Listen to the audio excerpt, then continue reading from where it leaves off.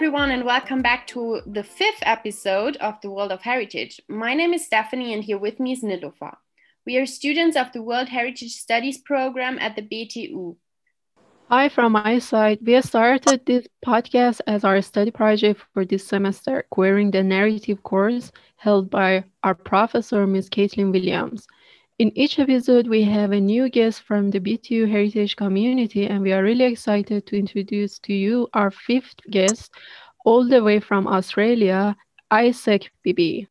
Before we start with our interview, we would like to tell you a little bit more about Isaac. He was born and raised in Hubbard, Australia, and that is also where he lives right now. He started studying earth science for his undergrad. However, he then switched to arts and graduated with a degree in history and German language from the University of Tasmania. He was initially planning on doing his master in the World Heritage Studies program at the BTU, but as he found out that the BTU has a joint master program with the Deakin University in Melbourne, he decided to apply for the program of Cultural Heritage and Museum Studies based in Australia, with the opportunity to do a semester abroad in Germany. Unfortunately, due to Corona, his plan of living in Germany for some time and practicing his German was cancelled, so he is taking the online courses at BTU this semester. Isaac, thanks so much again for agreeing to talk to us all the way from Australia. Thanks for having me. Great. So let's start with the round of our questions. Isaac, please share with us your story about how come you switched from earth science to study history and the German language? Well, I was always interested in the way that the Earth works, but it was never really something I was particularly passionate about. And in Australia, the obvious stream of employment for geology is mining, and it's not really an industry that really fit well for me. History, however, was always a passion of mine, and I'm a bit more of a creative thinker than an analytical one. So I thought I would just do something I'm more comfortable with and more interested in. As for German, I've always been interested in the country, and I've got a few friends who are German, so I wanted to sort of practice speaking German with them. And my aunt is also Austrian, so there's that connection. When was the first time that you fell in love with World Heritage? It's a good question. I guess as a continuation of my love of history, I've always been interested in different cultures. Growing up in a fairly ethnically and culturally homogenous country like Australia, particularly Tasmania, it's a bit more rural, so it's even more so. I'd always wanted to travel and experience the world that I've read about. I got my chance in 2016 when I travelled to Europe for about 3 months, and it was really exciting getting to see some of the massive monumental heritage there that I always wanted to see, like the Colosseum in Rome or the Eiffel Tower. Explaining more about the program, how did you find about Heritage Program and BTU, and why you end up applying for the one at the joint program with Deakin? Well, I initially intended to study a master's degree of some sort in Germany, but I wasn't really sure what. And I was sort of looking around to see what was there, and the World Heritage course at BTU sort of jumped out at me. I really liked the sound of it, and BTU seemed like a good place to study, quite close to Berlin, but still sort of rural enough. I'm not a big city guy, so I like the smaller places like Cottbus. When I found out that they had the dual award with the university in Australia, I thought the choice was obvious. I should go with this place. So thanks so much for that. In your opinion, what is the most important thing to understand about World Heritage if you would explain the area to another person who doesn't know what World Heritage is about?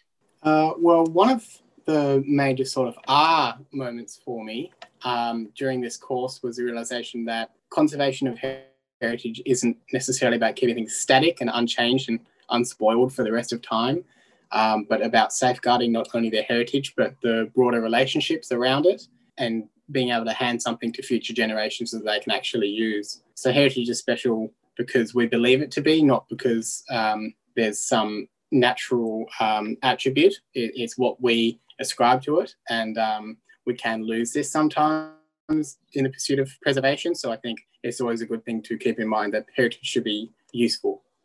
A bit more personal, in Germany, we lately had more corona restrictions. How was the situation with the tight corona restrictions in Australia? And are you enjoying corona-free summertime now?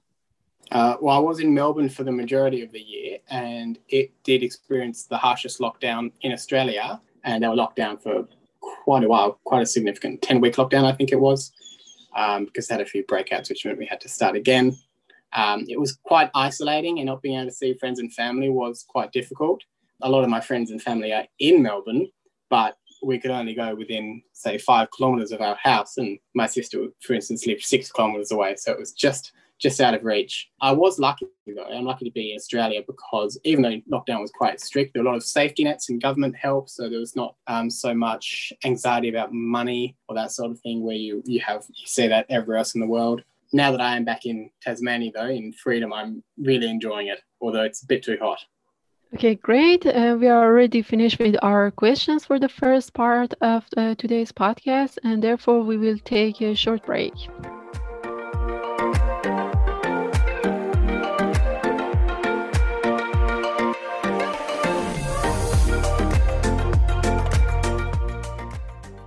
Let's continue with the second one. As Isaac can't be in Cottbus right now because of Corona, we can't ask him questions about the city. However, we have some other really interesting questions for him about the double degree, Melbourne, and other things.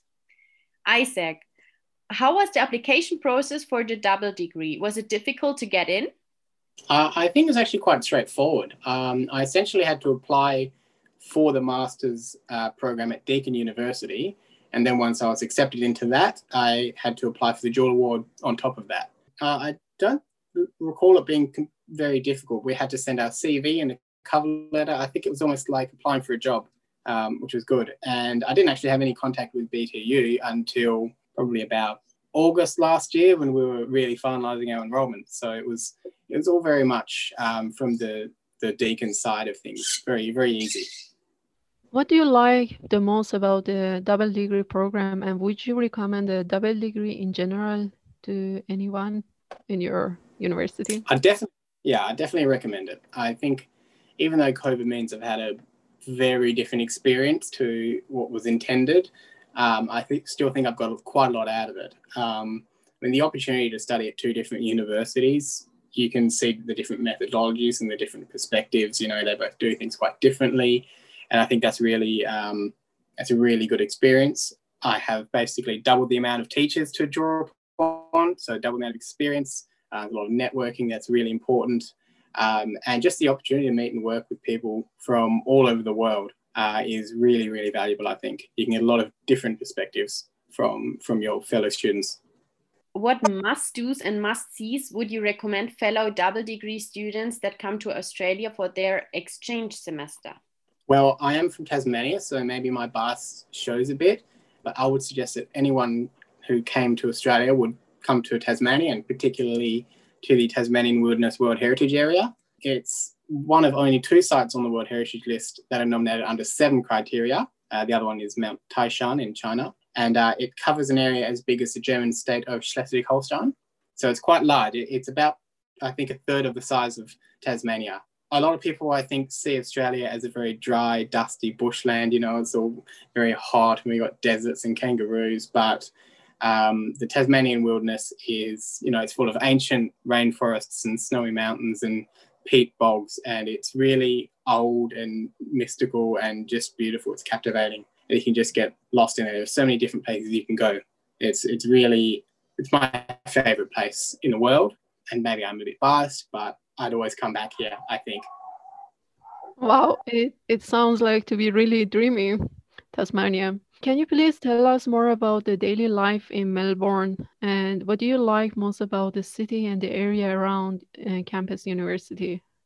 Well, obviously the COVID restrictions made it difficult to fully appreciate Melbourne, but Tasmania is a 1-hour plane trip away, and I've got a lot of family there, so I've spent a bit of time in Melbourne, and I really like the city.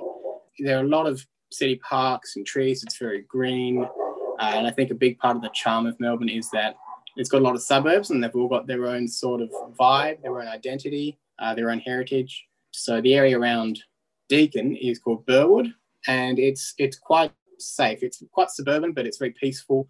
Lots of parks and greenery, and it's really close to, I'd say, probably some more interesting suburbs.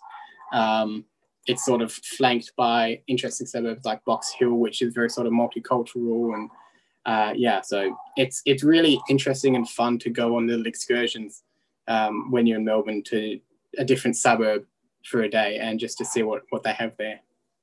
Now I'm jealous. I really want to see Melbourne at some time too. So does Deakin University hold any normal lectures right now, or are they online? And if so, are you participating in any courses from them right now? At the moment, I'm not actually sure if they are holding any physical lectures, but I don't think they would. They've been very cautious throughout COVID, and they don't really want to put anyone under undue stress. So they're quite comfortable with doing online learning. A lot of the Joule Award was sort of online anyway, as it allows people to be very flexible with their time. I'm not doing any Deakin units this semester. I'll be doing another one in late February when the semester starts up. Okay, we are finished with the second part already. We will come back in a few seconds with the third part. Stay tuned.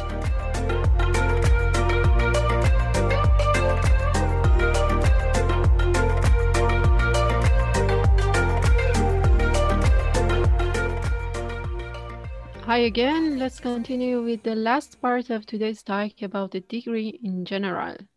Isaac, how was the first semester last year before the pandemic? How many students you were in your course? And did you also have international students in your class?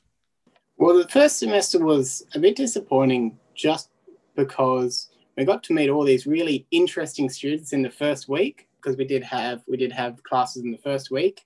And then I never saw them again in person because of COVID. So all lectures were moved online, and while we did obviously communicate online, and it was still valuable, it was sad that we never got to catch up again in person. And I think it was particularly disappointing for the BTU group of the Joule Award, who came all the way to Australia just to spend 6 months essentially in their share house on the computer, which was sad because, I mean, Australia's a lovely country and they missed so much. But I thought it was a very good semester, and it really set the groundwork quite well for everything else that's come. And the teaching staff were quite good at Deakin as well. So I really enjoyed it. There were definitely a few international students, but I'd say BTU probably has more. I'd say it seems about half the people at BTU are international. I'd say it was probably about a third at Deakin.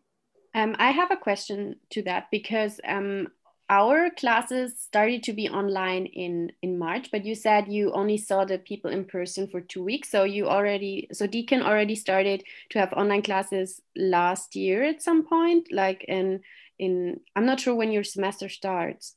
So yes. October last year then? So the semester started in March. And so we had 1 week in March where we were on campus, and we had a few lectures, and then we went to an excursion to the museum in Melbourne, which is quite a good museum. And then for the rest of the year, I was just in Melbourne in lockdown. I sort of timed it quite poorly, and I could have come home a bit earlier, but I thought, we'll see. I think it's going to blow over. It'll be fine, and it didn't. So I made the wrong choice there. But I'm back now. Thanks for answering that. So what did you expect from the program, and were your expectations met so far? I didn't really come into the program with any specific expectations, more just an open mind that was ready to learn as much as I could. But I have really enjoyed what has come. I think we've been given a lot of resources, as many resources as we need to really sink our teeth into the content of the course. I think the teaching has been to quite a high standard, and they've tried to make themselves as accessible as possible and try to put as much stuff online so that we can just peruse at our will. So I think it's been good. They've made the best out of a difficult situation, and I was impressed with how they've addressed the year. What online classes are you taking this semester, and do you like them? Yeah, this semester I'm just taking 2 BTU subjects, because now that I'm back out of lockdown in Hobart. I think I deserve some much needed socialising and some recreation time. So I'm just taking it, sort of doing a half load. So this semester I'm taking cultural landscapes and essentials of heritage tourism.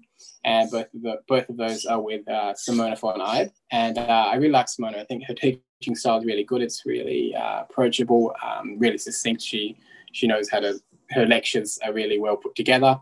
And the units are really interesting. I particularly love cultural landscapes. I think they're such a fascinating aspect of heritage. It's something that I'd like to get to know a bit more. Yeah, Simona is really great. She's actually our coordinator for the double degree side at BTU. Are there any differences between the online courses given by Deakin and BTU?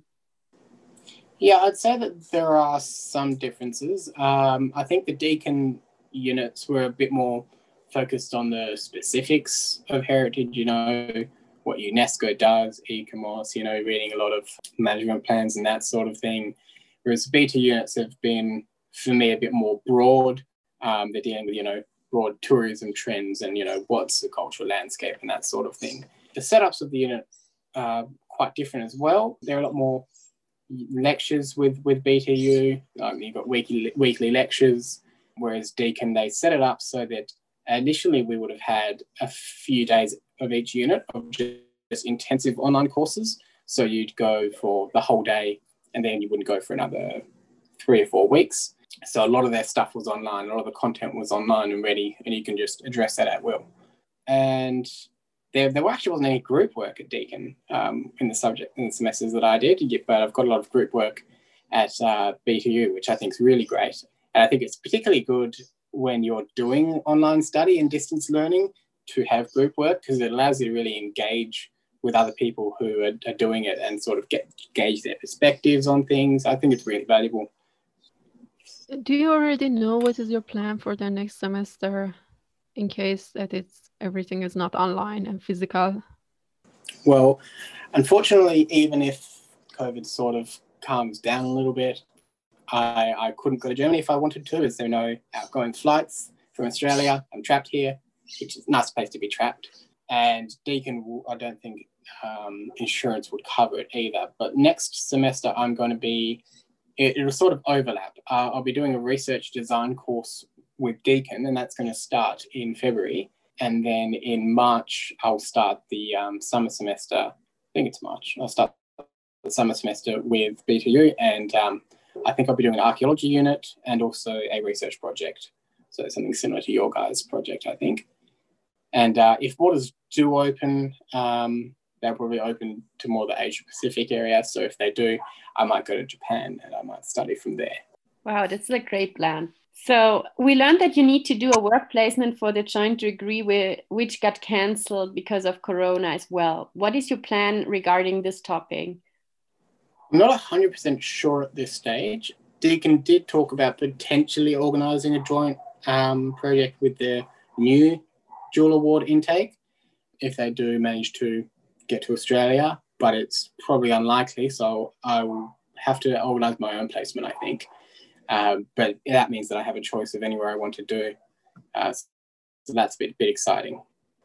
So I think if I do find a placement, I'd like preferably to do it with either the Parks and Wildlife Service, as they take care of a lot of our natural heritage, or potentially I'd go with the museum, the Tasmania Museum and Art Gallery, which has got a great selection of Indigenous art and Indigenous heritage, as well as more broad Tasmanian heritage. Mentioning museums and gallery, do you have a dream job on mind that you would work at after the graduation? And what would be it? And what work, tasks, and inquiries the person needs for that? To be honest, I don't really have a plan after I graduate. I'm really just happy with going with the flow and seeing where my interests take me. I'd like to do something with World Heritage if I could. That would be amazing. I'd love to be able to travel and go to beautiful places and see if I can help heritage be more safeguarded. But as of yet, I don't have any particular plan. I'm just happy to go with the flow. Do you have any courses related to UNESCO in Deakin? Yes, so a lot of the units at Deakin, the units or courses, in Australia we call them units, I think in Germany we call them courses, but a lot of the units sort of deal with it as a strong side thing. It's sort of always present in every lecture. We're always sort of constantly referring back to it and looking at this, the operational guidelines of the World Heritage List. So you're constantly referring to it. I don't believe there's a unit that specifically deals with it, but there's a World Heritage unit. And that essentially deals with ICOMOS and UNESCO and other sort of World Heritage agencies and how they work and how World Heritage is protected. Okay, great. Unfortunately, we are already done with the third part and we want to ask you our last question. What heritage sites do you find most impressive and why? It's a good question. Most impressive heritage site. I'm not sure about most impressive, but one of my favorite heritage sites is the city of Toledo in Spain. It's just magnificent. You've got this river that's running through this canyon, cutting it, and it's just such a striking image of the city. And in the city is this old, beautiful town. And you've got I think you call it Alcazar or Alhambra, or some big fortress up the top. That's sort of been the seat of whatever power ruled the region at any point in history. And I've found that to be a really beautiful city and a really idyllic place. Thanks for introducing the city to us. So, and also thanks again, Isaac, for agreeing to meet us and for answering all our questions. We really enjoyed having such a nice conversation with you, and we really learned a lot about the double degree from the view of a student who is based in Australia. Furthermore, we wish you all the best for your future studies and hope that you can be able to visit Cottbus at some point in the future, even if you might not be studying anymore. Thank you so much. Thanks for having me. Thanks also to you guys, wherever you are right now, for listening to our short talk with Isaac, all the way from Australia. We enjoy our interview with you, with our FLOW student. We hope you did learn some new things about the heritage community and the double degree exchange opportunity between BTU and Deakin University. As our next guest for the 6th episode of the World of Heritage podcast, we will talk to Idil, another student of our heritage community. Idil is an urban planner from Istanbul. She is in her 3rd semester of the World Heritage Studies major. We are already really excited to share her story with you. For keeping up to date with our project, you can follow us on our Instagram. Our Instagram handler is the World of Heritage. We would also appreciate your feedback. If you are interested in sharing your story on our podcast, feel free to contact us via Instagram or on our email.